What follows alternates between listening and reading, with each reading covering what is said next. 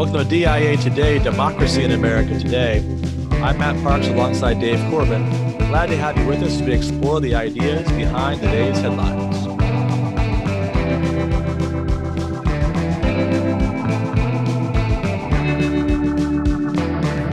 How are you doing, Dave? I'm good. Still in Texas, not in California.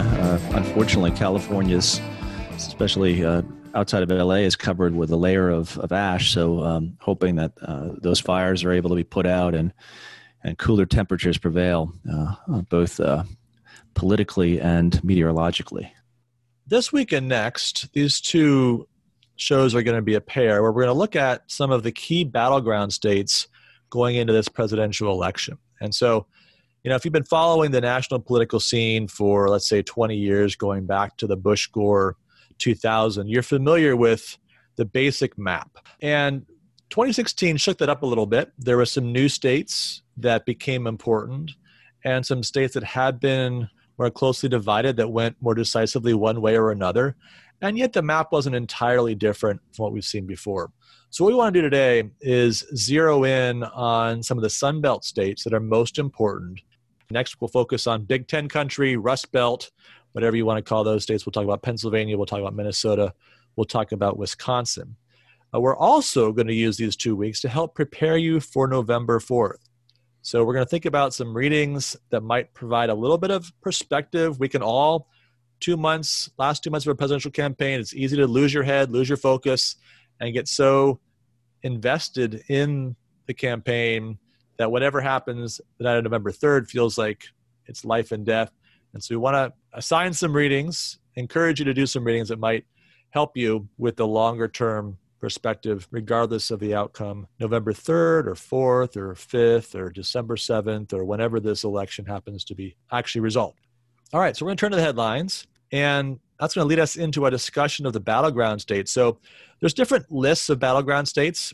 We've talked about on previous episodes the Real Clear Politics list, which includes Pennsylvania, Michigan, Wisconsin, Florida, North Carolina, and Arizona. So states we're going to be talking about. We're going to add Minnesota to that list. We're going to drop Michigan off. Politico is also another good source for information on this. They've got a list of 8 battleground states. So the 6 we've already mentioned, plus Minnesota, and also Georgia. They did a really nice long read if you want to do a deep dive into the particulars or the kind of the backgrounds of those states. Again, kind of county by county, what are the things that are happening demographically, economically, some of the latest headlines.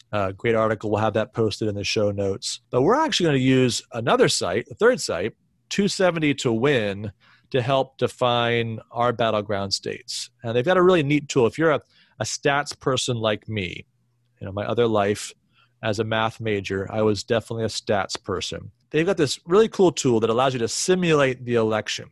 And they take the latest polls and some other factors, and they play it out as if it's election night on fast forward. So as the polls close, Indiana is always the first state to have the polls close. So Indiana lights up first, and then the next state to have the polls close, and on it goes.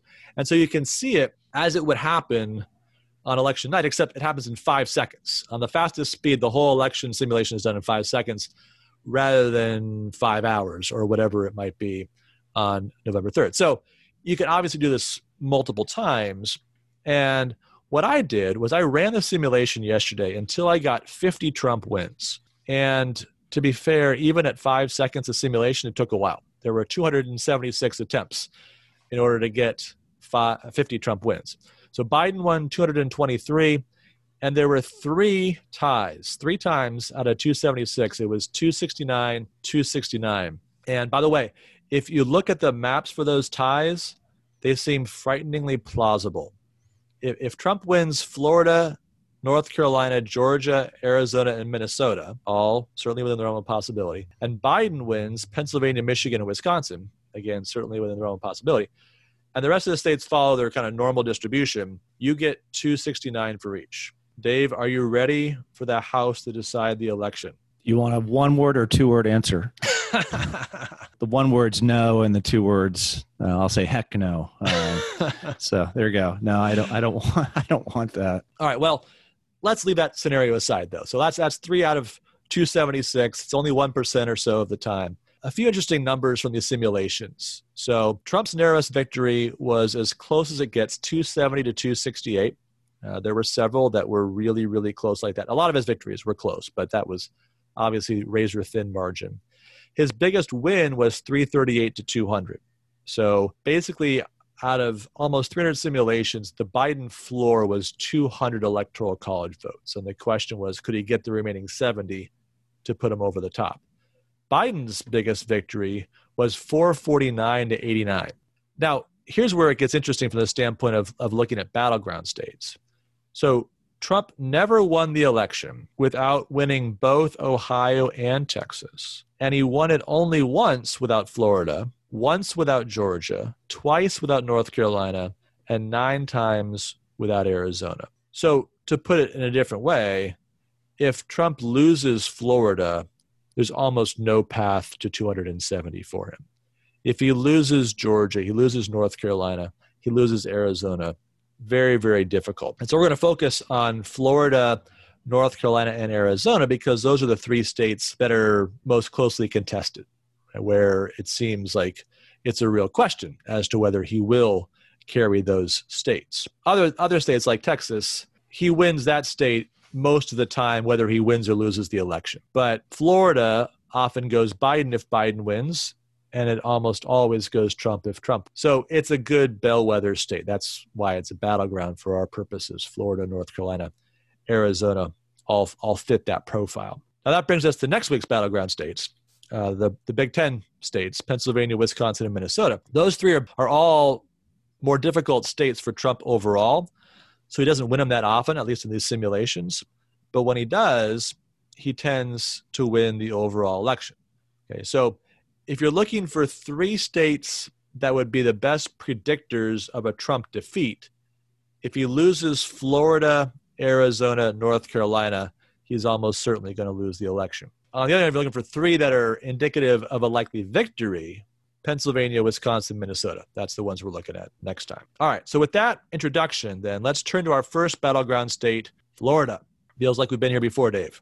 Yeah, Florida's always front and center in every election. And looking through statistics on Florida, the demographic shifts in party registration, et cetera, the news is not good for Trump. It's not terrible, but it's not good heading into November for a couple of reasons. And here we can't tell our research assistant by name just in case she gets canceled, 2 years down the road for having worked for 2 individuals like us. But she did a great job this week pulling together some He or she, yes, exactly, did a great job this week pulling together some of this information for us. But one of the things that you say when you take a look at Florida is that the gap between registered Republicans and registered Democrats is shrinking.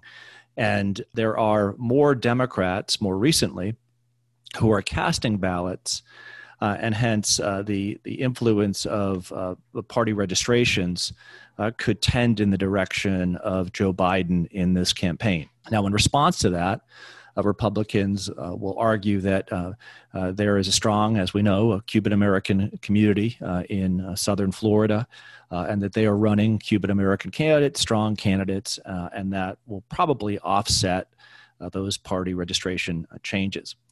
But what I wanted to do when I looked at 2020 is I wanted to compare it on one account primarily, and that is how did President Trump do in 2016 in the bellwether counties, and what does his future look like in those counties in 2020? And one thing that immediately comes to mind when you compare the counties, the most important counties in 2016 and 2020, is the following very, very important fact, perhaps I think not stated enough, and that is in 2016, Senator Marco Rubio was running for re-election.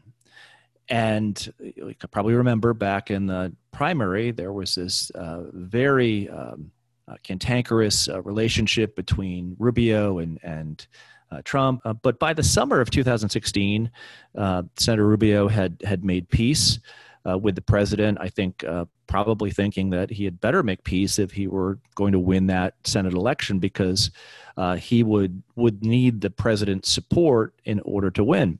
However, that's not what happened in the 2016 election. When you take a look at the numbers in Florida in 2016, President Trump does successfully defeat Hillary Clinton, 48.6% to 47.4%. And what that amounts to in terms of votes is President Trump had a little over 4.6 million votes and Hillary Clinton had 4.5 million votes. So he won by about 113,000 votes. But when you compare Trump's margin of victory of 113,000 to Marco Rubio's margin of victory, you see a great disparity there, not in the direction you'd think. Marco Rubio won the Senate campaign against a solid Democratic competitor, Patrick Murphy, by 713,000 votes. So he won the Senate race by 600,000 more votes than President Trump won the presidential race. And in particular, he won counties that President Trump lost. Marco Rubio wins Hillsborough County, which is where Tampa Bay is located, by 0.5%, 283,000 votes to 281,000 votes. So for a Republican candidate to win an urban county, it's Tampa Bay, but it's still an urban county, is quite an achievement. Whereas if you turn to that election result for President Trump in Hillsborough County, he ends up losing that county by 41,000 votes. So that's a significant shift given the amount of votes that President Trump ended up winning the state by. But even more significant, Matt, is the Miami-Dade County, which you just expect. It's Miami, right? The Democratic presidential candidate is going to carry that county, and certainly enough, Hillary Clinton had 620,000 votes and President Trump had 330,000 votes. So a 290,000 margin victory for Hillary Clinton. But when you turn to the Senate and how well Marco Rubio did in Miami, he only loses that county by 109,000 votes. So his performance in that county is 180,000 votes better than the president's. And okay, so you'll say, Matt, well, Marco Rubio is Cuban American. There are many Cuban Americans who live in that district. That makes sense. Of course, he's going to do better than President Trump, but by 180,000 votes. Now, what's the difference between 2016 and 2020 in Florida? Marco Rubio is not on the ballot. There's no Florida U.S. Senate race in 2020, and there was one in 2016. So I think when I look at Florida, the fact that Marco Rubio is not on the ballot does not bode well for President Trump. And you don't really see much said of that fact. So if I'm the Trump campaign, what am I trying to do here in the next 8 weeks in Florida? I would travel everywhere I could with Marco Rubio. I would have Marco Rubio on my right hand and just be kind of working through each of the important parts of the state. Let him do the talking. Let him do the talking. So, which is quite a remarkable turnaround given where things were 4 years ago. I mean, it's amazing how close Florida is election after election, and how, despite being so close, and so you would think, well, it's kind of a coin toss, but it's actually not. Every election since 1964, except 92, when George H.W. Bush narrowly beat Bill Clinton, whoever's won Florida has won the presidential election. So you've got a 1-point margin last time. 2012, Obama won by less than 1%. It was 3 points, Obama over McCain in 2008. Of course, we know hanging Chad in 2000. 2004, Bush had a relatively easy win, 5 points over Kerry. But it goes back and forth and not randomly. Right? It happens to be this one state whose electoral college votes are obviously an important part of any winning coalition. 29 electoral college votes makes a big difference, especially on the Republican side. But it's amazing how central winning Florida is to winning the presidency. And what you're saying there, I think, Dave, just demonstrates how much of an uphill battle it will be for Donald Trump this time around. Well, there's one more pathway, Matt, and that is, we know that someone moved to Tampa Bay earlier in the year and is now quarterbacking their professional football team. Exactly, the GOAT. So what if the Buccaneers get off to a 5-0 or 6-0 start? Things continue to look good in Florida. The Lightning win the Stanley Cup. The Devil Rays win the World Series. Everyone's in a great mood. Exactly. They dropped the Devil. I dropped the Devil. Okay. Cancel culture. But all of a sudden, that Saturday prior to Election Day, there's a Make America Great Again hat found in Tom Brady's locker room, something that happened once a long time ago in New England. That could be a means also to victory. But I will say this, kidding aside, things look a lot better for President Trump now than they did in June or July.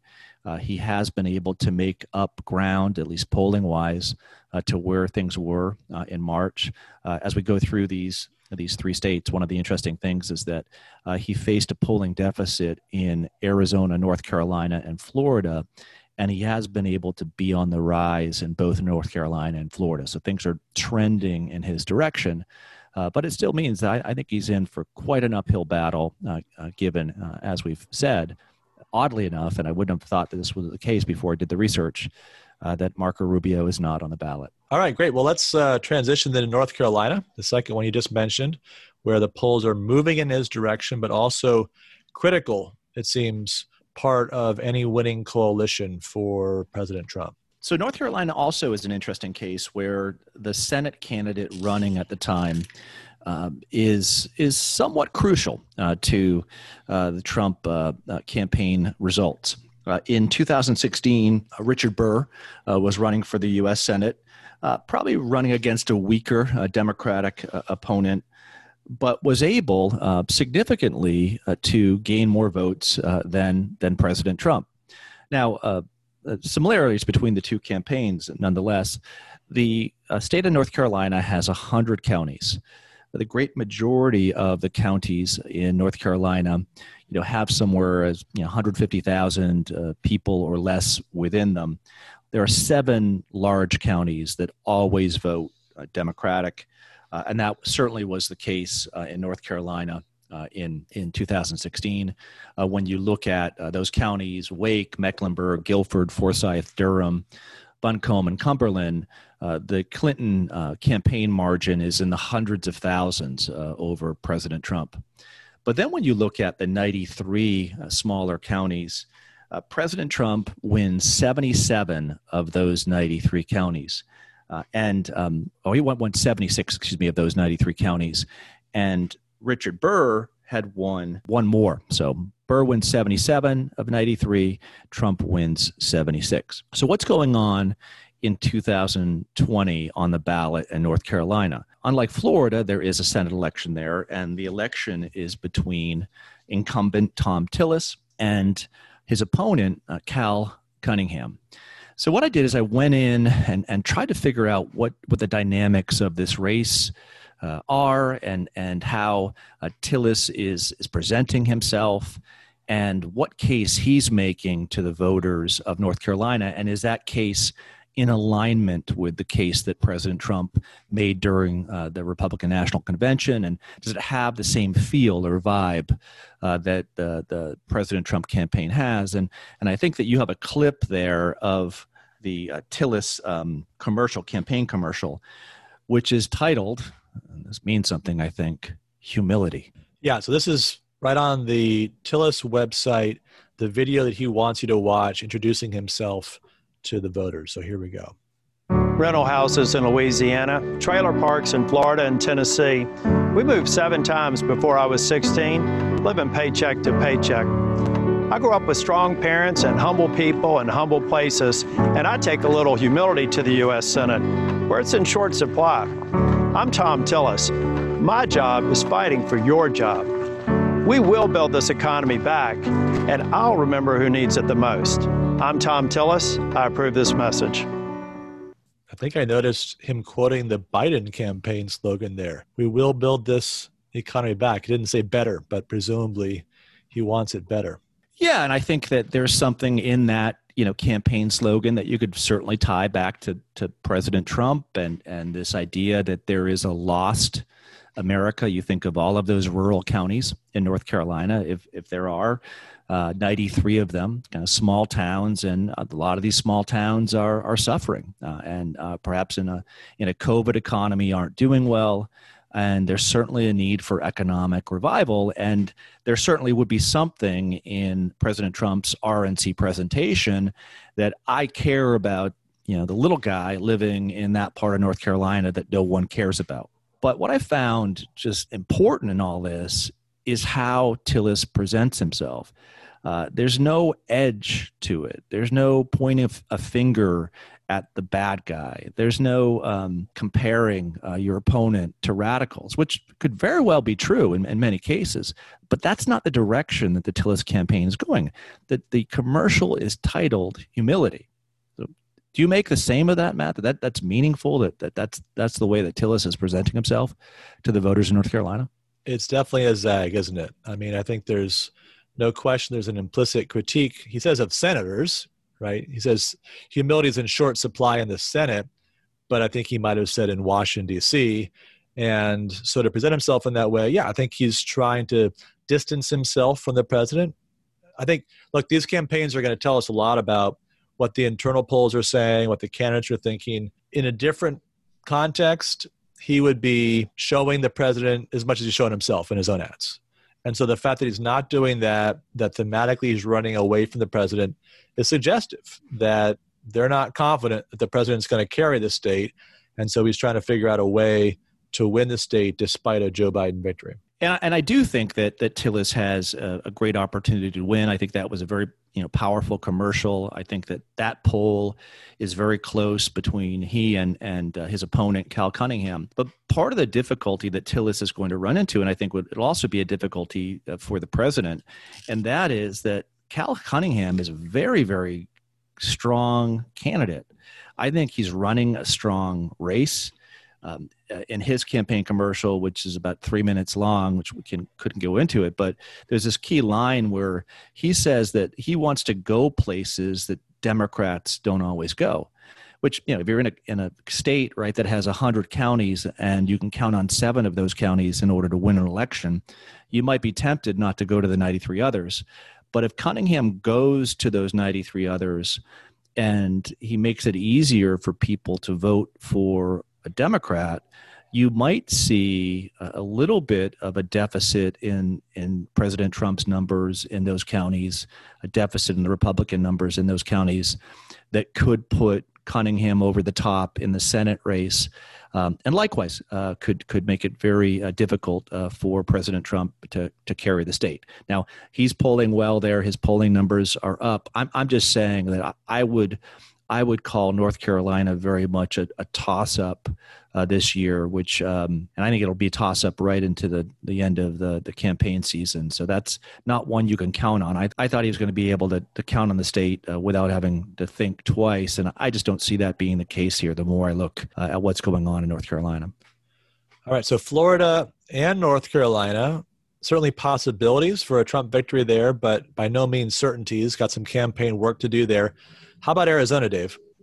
I think that the most challenging news for President Trump in comparing all of these 3 states is what's taking place in Arizona.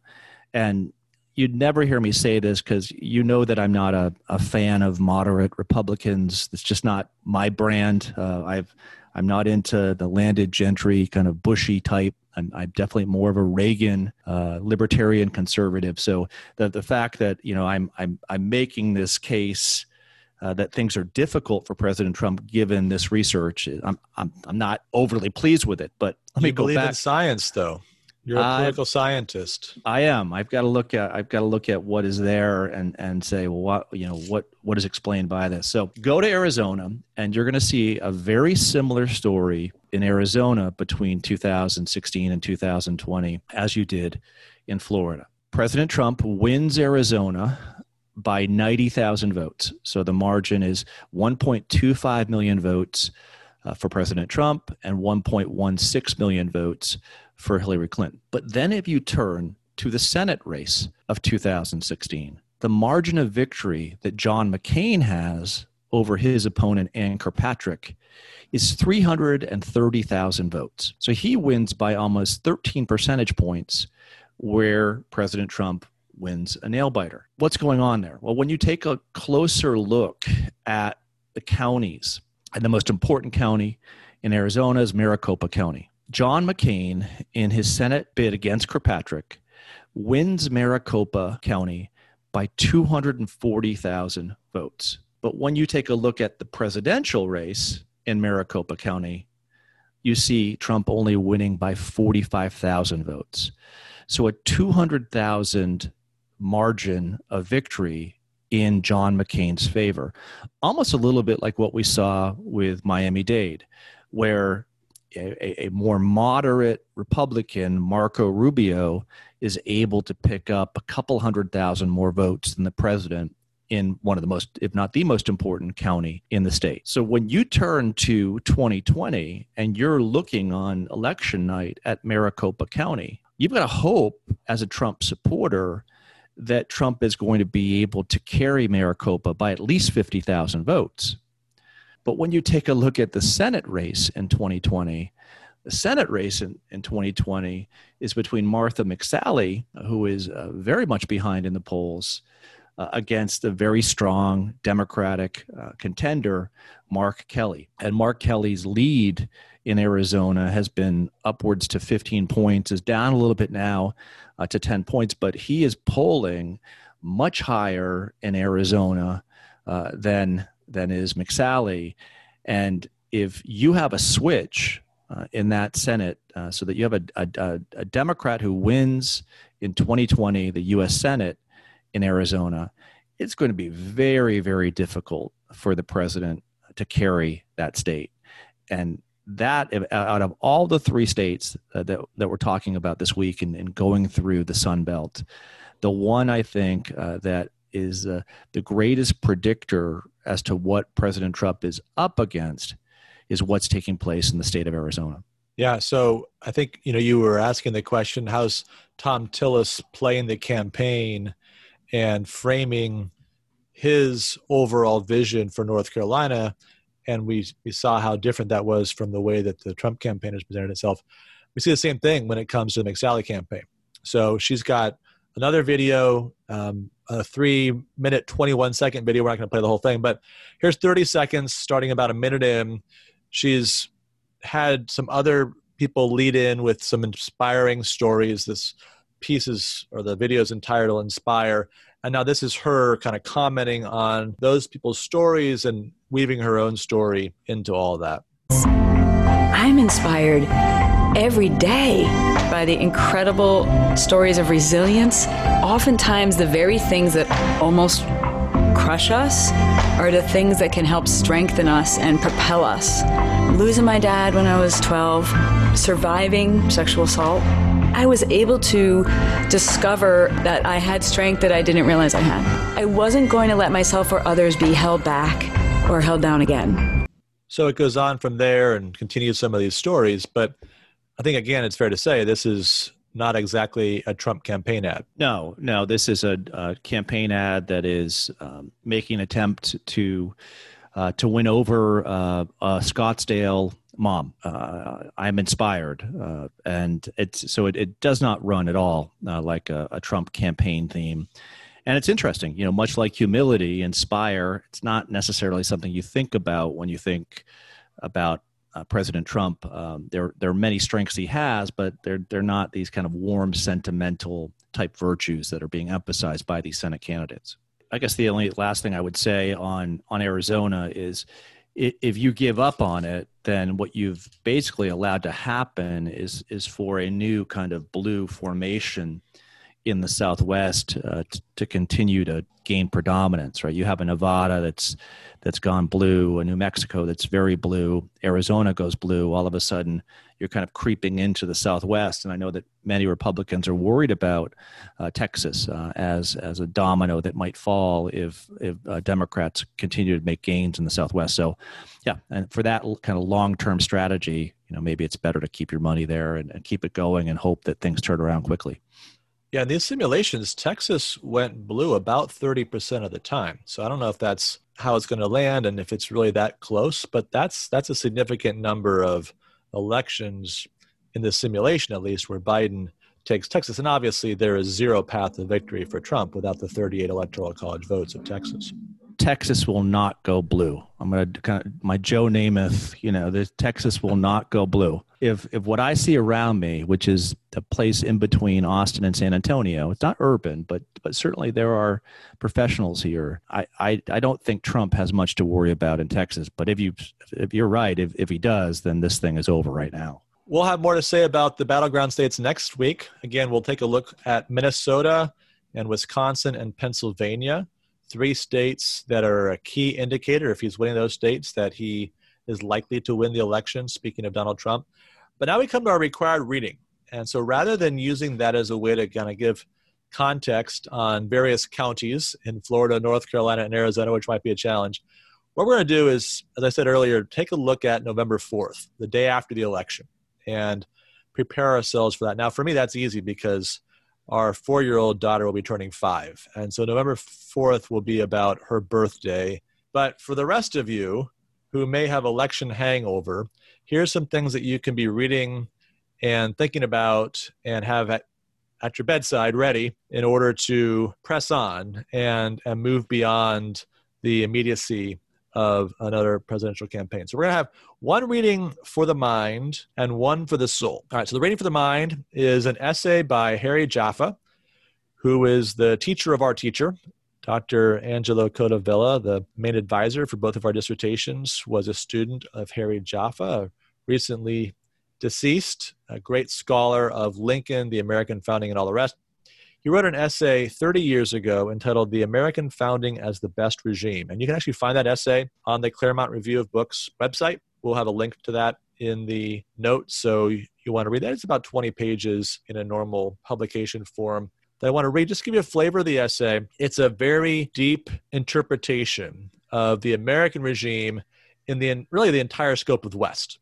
Here's what he says. The unprecedented character of the American founding is that it provided for the coexistence of the claims of reason and of revelation in all their forms, without requiring or permitting any political decisions concerning them.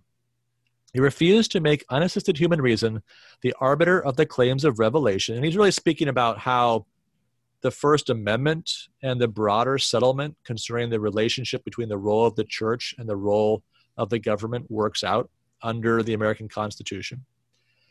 So it refused to make unassisted human reason the arbiter of the claims of revelation, and it refused to make revelation the judge of the claims of reason. It is the first regime in Western civilization to do this, and for that reason it is, in its principles or speech, leaving aside the question of its practice or deeds, the best regime, right? So the theory, the principles of the American founding, he says, are the best regime in this sense. He's not talking about the practice or the ability of America to live up to those principles on every day at every time. But the virtue of the American founding rests not only upon its diffusing of the tension between reason and revelation, but upon their fundamental agreement on a moral code which can guide human life both privately and publicly.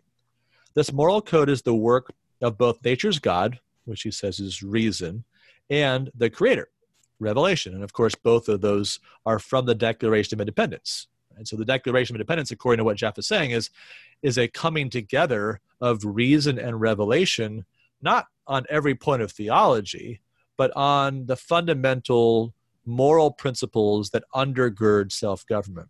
Religious freedom, properly understood, is a principle which emancipates political life not only from sectarian religious conflict, but from the far profounder conflict between reason and revelation. Indeed, it makes reason and revelation, for the first time, open friends and allies on the political level, For they are, to repeat, agreed upon the nature and role of morality in the good society. But now he contrasts this. This is the American founding with where we are today. But radical modernity is the enemy equally of autonomous human reason and of biblical revelation. The core of radical modernity is radical skepticism, a dogmatic skepticism that denies that we do have or can have any genuine knowledge of the external world. This dogmatic skepticism denies that either philosophy or revelation in the traditional understanding are possible. It denies that either Socrates or the prophets could ever have distinguished, as Thomas Hobbes put it, whether God had spoken to them in dreams or they had dreamed that God had spoken to them. Hobbes was the precursor of modern scientific positivism, which regards all knowledge as essentially hypothetical and experimental. There's no ultimate source of knowledge that we can appeal to and that we can reason toward or have revealed to us in scripturated form. Its core conviction is that we know only what we make. In constructing a world from hypotheses, we ourselves are the source of all creativity. There is neither need nor room for God. In constructing a world from hypotheses, we have an a priori perfect knowledge of that world. There is neither need nor room for philosophy. So it rejects both revelation and philosophy, the two sources of knowledge which historically had defined the West and which came together, according to Jaffa's argument, in the American founding. Since there is no a priori knowledge in nature or of nature, no self-evident truths, once again, to borrow the language of the Declaration, to guide the human will must itself be the a priori source of all knowledge. Unfettered will is the ground, then, of all morality. And so here, what Jaffa is doing, in essence, is arguing that the settlement of the American founding, which reconciled the claims of reason and revelation with respect to political things, has been upset by modernity, not just the coming together, but actually both of them have been individually rejected by the radical modern project, which we now see not just in the academy, which was where it was primarily to be discovered in 1990, but in Supreme Court decisions. Just 2 years after Jaffa wrote this essay, the Supreme Court ruled in the Casey versus Planned Parenthood decision that at the heart of liberty is the right to define one's own concept of existence, of meaning of the universe, and of the mystery of human life. The a priori knowledge of my existence and my experience is within and nothing from without. Yeah, I mean, it's a beautiful essay, and I mean, it's inspiring in ways that Martha McSally's commercials aren't. It gives us a kind of an idea as to why our regime came into being in the first place, and what it means in the development of human history overall. I think the tragedy, when you read through it, is just how further removed we are from that founding, and the danger that you see, especially in the year 2020, of this unfettered will in American politics, and an unfettered will that won't even claim there's something unique about being American. In fact, goes further than that and says that America is not the best regime; it's the worst regime. And what I fear, Matt, is, and that's why perhaps I think there's more at stake in this election, or the choices we make in the next 12 to 20 years in other elections. What I fear is that this dogmatic skepticism by those intellectual descendants of Thomas Hobbes is turning into a dogmatic despotism. It's not simply enough to define one's own concept of existence, of meaning of the universe, but your unfettered will applied to politics allows you to define another's concept of existence, of meaning, and of the universe. And to do so by canceling that person who disagrees with you, by shutting them down, by not having an open debate as to what our differences of opinion could be. So it's a required reading that definitely shows me what the stakes of the battle are, and kind of brings them back to kind of this 2,500 year macro level understanding of things, or 500 if you're particularizing it to the American regime. What Jaffa is suggesting that I think is important for us to appreciate is that whatever happens on November 3rd, there's something about the American founding that is worth inquiring into, that is worth rediscovering, that is worth trying to figure out the best means of preserving. And one of the things that's interesting over the last, say, 4 or 5 years on the right is that there's been, I think, a fracturing of the coalition, go back to our discussion a few weeks ago of the future of conservatism, there's been a fracturing of this coalition that more or less had come to the point, at least by the 70s and 80s, of affirming the American founding as maybe not philosophically the best regime, but practically speaking, good and worthy of emulation, that it had the resources for us going forward. And I think what we've seen over the last 5 years is that there's been a lot of people on the right that have begun to question that, have begun to reject that notion, and to ask whether the American regime is so thoroughly corrupted by its own attachment to the modern project that maybe we have to go back to earlier models, pre-modern models, in order to ultimately rescue us from the situation that we're in. In other words, there's a lot of conservatives today who are still rallying around the founding, but there's a lot as well, especially among the intellectual class. I don't use that as a pejorative in this case, but on the intellectual class of the conservatives, who are saying, no, the whole modern project is the problem, that it ends in shipwreck, and that the American experience of that shipwreck is only perhaps on a relatively short time delay from the experience of that in other parts of the West, and that the American founding, if it was better than some of the other expressions of the modern project, was still thoroughly tied to that in ways that require us to rediscover a political life that's distant from our experience, distant from those principles. So the second excerpt that I've chosen to read deals with that question. And this is where Jaffe's arguing. This is a really important turn in his scholarship over the last 30 or so years of his life, beginning in the late 70s into the 2000s, where he begins to argue that the American project is a coming together of the modern and the ancient, that it's not a thoroughly modern project, and that although obviously historically it arises in the modern period, that it has roots in ideas that precede that. And so to go back to the American founding is not to embrace uncritically modernity and the moral relativism and the individualism, etc., that seem to be these poison pills within the modern project, but that there's more to it. It's got deeper roots and actually has an ultimate purpose that transcends the relatively low purposes that political life, that human life in general, have been assigned in modernity. So let me just read this and I'll get your reaction to whether you think he's making at least the beginnings of a persuasive case on this point, Dave. Here's what he says. It is sometimes said that the American founding, as an expression of modern, notably Lockean political philosophy, lowers the ends of human life in order to make them more easily attainable. In other words, that the American founding is the product of modernity. For Americans, comfortable self-preservation implemented by free market economics and the scientific enhancement of man's productive powers replaces eternal salvation or contemplation as the end of man. And so you think about the ancient world, right? The best life was the philosophical life, if you asked Socrates. And of course, it was eternal salvation in Christ, if you asked Augustine. Is there a replacement in the modern project?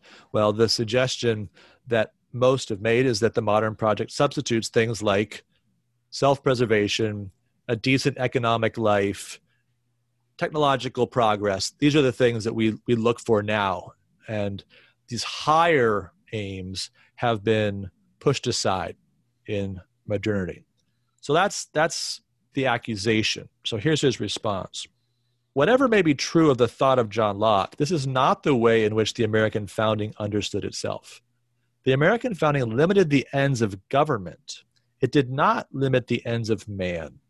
The ends of the regime considered as ends of government were lowered, but the ends both of reason and revelation served by the regime, in and through the limitations on government, were understood to enhance, not to diminish, the intrinsic possibility of human excellence. In other words, limiting the role of government wasn't a way of limiting our human scope of enterprise and saying, lower your sight, don't worry about the philosophical life, don't worry about contemplation, don't worry about salvation.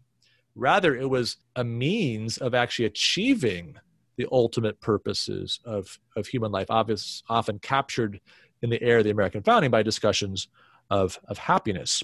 As long as the idea of human excellence itself survived as understood by the great tradition of Western civilization, the civilization of the Bible and of classical philosophy, the dignity of the American founding remained that of man's highest end. It is the outright denial within the very citadels of learning, the universities, of the dignity of reason and of revelation that threatens the eclipse of the American founding and therewith of Western civilization itself. So what he's saying is that it's this later rejection of reason and revelation that was not intrinsic in the American founding or in the political project that surrounded it, but rather a later development, perhaps a fuller expression of modernity, but that the American founding was not guilty of the same sins, and that instead the American founding was a conjecture about how we can actually attain the highest purposes of human life and allow individuals to flourish under a government limited in its scope, and yet have human beings pursuing excellence as classically and Christianly understood. Yeah, so once again, I couldn't be in more agreement with Jaffa's reading of the American founding and its connection to those aspirations longer term in Western civilization. What I'm wondering, however, and he says this, he says, as long as the idea of human excellence itself survived, and that to me is the big question. Will the idea of human excellence survive as we move forward? And we had an American founding that Jaffa rightly notes limits the ends of government, not of human aspirations. But we now have a government that is not limited. Its ends seem to be growing by the year. Its purview seems to be growing by the year. I just look at what role government has played in American society in the year 2020. Whatever your opinions are on COVID, its moral authority over the American people has been more supreme this year than perhaps any other year. And what does that do with regard to our understanding of ourselves and what we're aspiring toward? Are we simply aspiring toward survival? Right? Is the goal just to stay alive at any cost?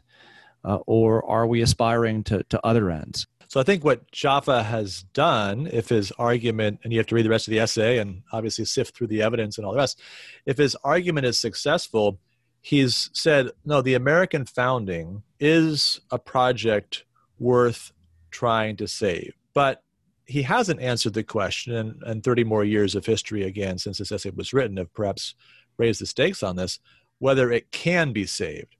And so that's the question that we have to sift our way through as we try to understand how do we move forward from the shipwreck or the impending shipwreck that the modern project has certainly brought us to. Is the American founding a way out of that? If its roots are deeper than the modern project, as Jaffa argues, then perhaps it is. Well, definitely it gives us a perspective on things that is very different than going through the numbers of this county or that county in an election, because it kind of shows you really what the stakes are. And I think that in a way could be an inspiration to us, knowing that there's so much at stake in a good way, and there are other avenues in addition to elective politics, including teaching and education and mentoring and public discourse that might lead, if there's enough of it, to a revival, at least a revival on a certain scale. All right, the reading for the soul. So Ecclesiastes chapter 2. Whenever you're worried about the fate of political things or labor in general under the sun, Ecclesiastes 2 is a good place to turn. And here the preacher says, I hated all my toil in which I toil under the sun, seeing that I must leave it to the man who will come after. And who knows whether he will be wise or a fool? Yet he will be master of all for which I toiled and used my wisdom under the sun. This also is vanity. So I turned about and gave my heart up to despair over all the toil of my labors under the sun. Because sometimes a person who has toiled with wisdom and knowledge and skill must leave everything to be enjoyed by someone who did not toil for it. This also is vanity and a great evil. What is a man from all the toil and striving of heart with which he toils beneath the sun? For all his days are full of sorrow, and his work is a vexation. Even in the night his heart does not rest. This also is vanity. There is nothing better for a person than that he should eat and drink and find enjoyment in his toil. This also I saw is from the hand of God. For apart from him, who can eat or who can have enjoyment? For to the one who pleases him, God has given wisdom and knowledge and joy. But to the sinner, he has given the business of gathering and collecting, only to give to one who pleases God. This also is vanity and a striving after wind. I'm just going to add one more verse, the last verse of 1 Corinthians 15. Therefore, my beloved brothers, be steadfast, immovable, always abounding in the work of the Lord, knowing that in the Lord your labor is not in vain. We can rejoice in joy or rejoice in counting. Better the former than the latter. That's right. That's right. And to recognize that those things that you do unto the Lord are things that have an impact that goes beyond the present trouble and toil and trials. So look, in politics, however wise your administration, the next one may be an administration of fools. And if the next one isn't, then it's the one after that. Recognize the limits of what can be done. We need people committed to the common good, that they might love their neighbor in those collective ways. And yet there's a limit to what can be done and the ultimate good that can be accomplished by political purposes. All right, we come to our last two segments. As always, we open the grade book and then we make a few guesses, usually not especially good ones, about the week to come. So in our family, we are in the middle of a run of birthdays for our kids. We've got one in August, one in September, and then one at the beginning of November and one at the end of November. And the way it works out with the kids is that the ones in November always feel like they have this super extra long wait. You know, you tell them, look, everyone's birthday, it's once a year. They kind of get that. But once you get in this cycle, it seems like, no, my birthday is still 2 months away, 3 months away. So it doesn't really work, right? They don't appreciate that little window where the first one's birthday has passed and theirs is still coming up. Now, you've got a birthday coming up too, Dave, end of the month. Turning 35. Not quite a round number birthday, but we're getting close. So we're going to grade the best seasons for a kid's birthday. Okay, you got to think like you're 8 or 10, right? And go back to those days when birthday parties mattered, and trying to think about the best scenario for your birthday. If you could choose the season for your birthday. Okay, so you've had experience, 35 years of experience with a fall birthday. So give me a grade for a fall birthday. A, yeah, without question. It's at the beginning of the school year, so you could always do things with friends. It was most of the time it was in New Hampshire, and September is the most beautiful month, I think, the calendar year in New Hampshire. And it's far enough away from Thanksgiving, Christmas, some of the later holidays. You're further removed from them, so I think that's I say early fall can't be beaten. I agree. That's a pretty desirable time. A lot of good outdoor activities, a lot of things you can go to. You can go to a ball game. There's some special things you can do like that. So I'll give that an A as well. All right. So we've got winter next. So my Eliza's birthday is December 15th, and my Jack's birthday is January 2nd. Technically, Eliza's fall, and Jack is January 2nd. I think it's a rough one. I mean, I think we try to do our best for the two of them, but they're very close. 10 days before Christmas, 8 days after Christmas. Yeah. And they're close too, so they're comparing their birthdays. So that may not be the winter thing, but my son is even Steven. Everything's got to be this, same right. or more. So fall, I think we have a good time, but I think that's closer to a lower C, high D. Lower C, high D. Yeah, I'm a winter birthday, of course, so I've got some experience with this. My birthday is enough after Christmas that it doesn't feel like it's in the shadow of that just yet. And it works out pretty well in the sense that if you didn't get something for Christmas, like, the 10-year-old perspective, it was on my list, I didn't get it. All right, put it back on the list and you might get it, 3 weeks later. So from that standpoint, it worked pretty well. It was always frustrating though. There wasn't really anything you could do. For me, going to a baseball game is like the dream birthday. And you're never doing that in January. And there's not really good movies that are coming out. That's kind of like the dead season for movies after the Oscar hopefuls come out end of December, Thanksgiving time. So the only good thing is that sometimes you can land on a holiday. So my birthday some years is MLK Day. It's a little bit later in the winter. You might get a President's Day holiday. So, to get your birthday off from school is pretty cool. Obviously, that happens if it's a weekend, but to have an extra chance for that on Mondays from time to time is not bad. So I'm going to give it a B-. How about the spring? It depends where you are. The spring in where we've lived most recently has been actually spring. Is there such a thing as spring anymore in New England, or is it just that last week of May, first week of June, something like that? So I would say that if it's in a place where you can enjoy the outdoors, spring birthday's awesome. You're near the end of the school year.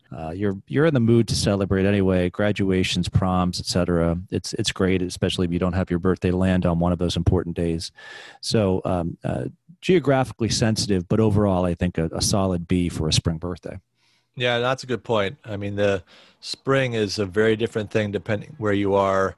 I like the fact that you start to get some blockbuster movies out. So if you want to do the movie birthday thing, that's good. You can go to the ballpark. Might be a little bit cold, but there's other sporting things going on. Go outside, do some outside parties. So yeah, overall, your options are definitely improved, especially if we're talking like late April, May type of spring birthday. So I'm going to give that B+. All right, we've got summer to wrap it up. Summer to me, this is a hard one to judge, because summer, if you have an extended family, could be a great time to have a birthday. You're at the lake and everyone's there, and you have cousins and all the rest, and you have the day to yourself, and it could be wonderful. It could be an A. Or your friends could be out of commission. It's hard to gather anyone together because people are at camp. So it could be an absolute fail. So I'm going to give an A or an F to summer. Okay. It's depending upon how many people are around you. I was going to say C, so I guess I'm doing the same thing. Yeah, it seems like, the challenges of getting people together, it seems more and more every year. Everyone's gone, or they've got activities, they're off to camp, or they're doing vacation. I mean, COVID summer was a little bit different, but no one could get together anyway. So I think that's a real challenge. And, sometimes it's just too hot, depending where you are. Some of the outdoor activities that you maybe like to do, you sort of, you do it because you have to. It seems like a summer birthday, you should do something outside, but you kind of sweat your way through it, and it's not quite as much fun as you imagined it was going to be. So I think C for summer birthday. Not complaining about where I landed in January, but I think you might have hit the jackpot there, Dave, in the fall. We wrap it up with the Tocqueville's Crystal Ball. Last week, we checked in on our general sports predictions from 2 months ago, and also made our prediction for last night's first NFL football game of the season.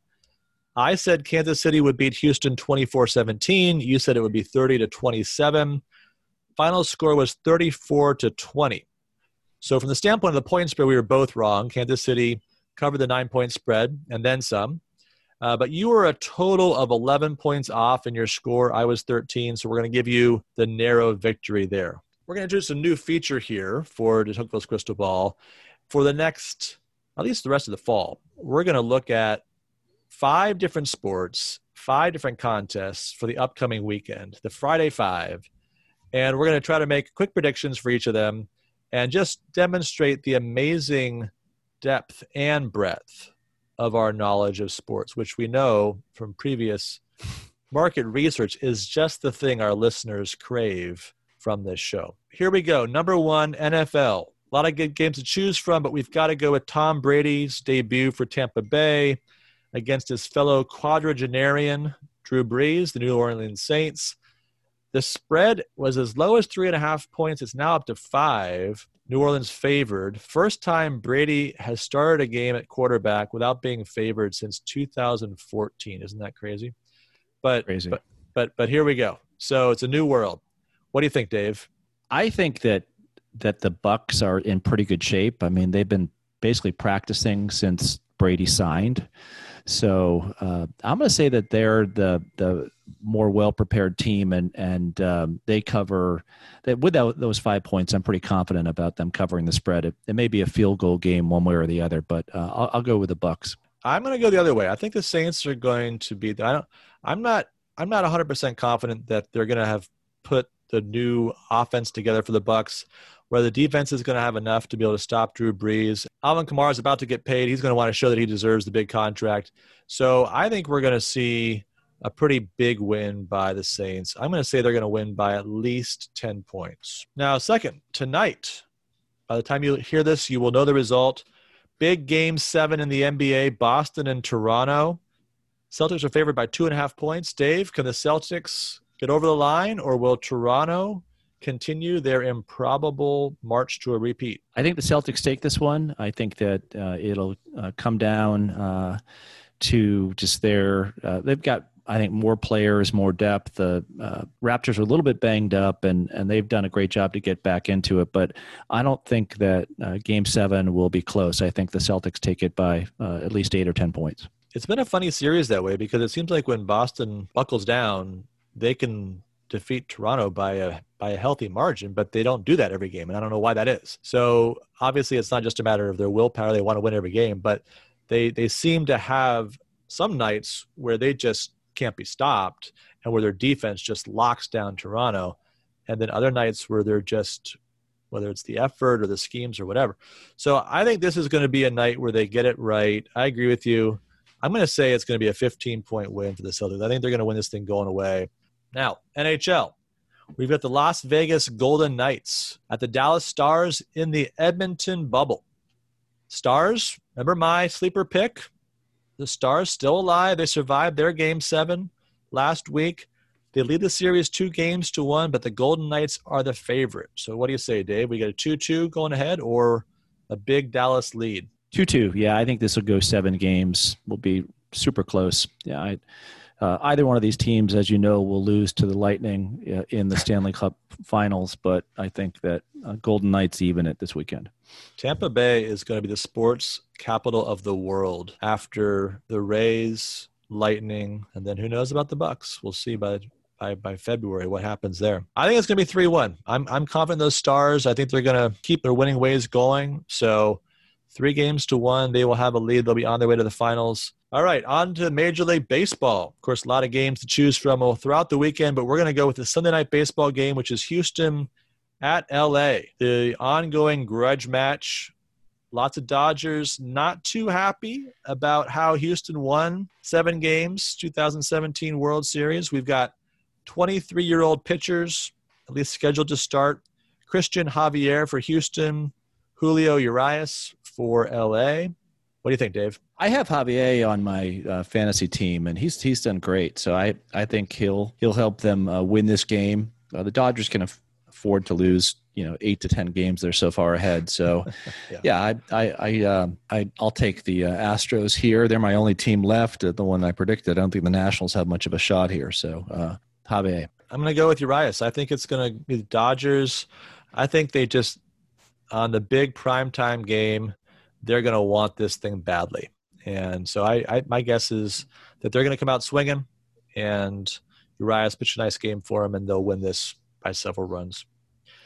Number 5, fifth sport, Premier League, going back to the well. We did so well with our Premier League predictions when they did the restart back in July. We've got to do it again. Tottenham Hotspur at home against the Everton Toffees, Liverpool's second team against North London's finest. Toffees coming off a 12th place finish in the Premier League. Tottenham was 6th, very disappointing finish. First time in 5 years they're not in Champions League position. Brought in a few players on both sides during the transfer window, trying to shake things up a little bit. But What do you say, Dave? Tottenham or Everton? I think Tottenham. I think they, as you mentioned, disappointing season, and I think they'll have a much better season this year. In fact, I think they'll be top 3, top 4 in the Premier League. So they start the season off correctly. All right. Well, I hope you're right. It's time for Tottenham to get off to a good start. They've got a crazy series of fixtures coming up. They're playing in the Europa League and the Carabao Cup. They've got 9 matches in 22 days if they keep winning.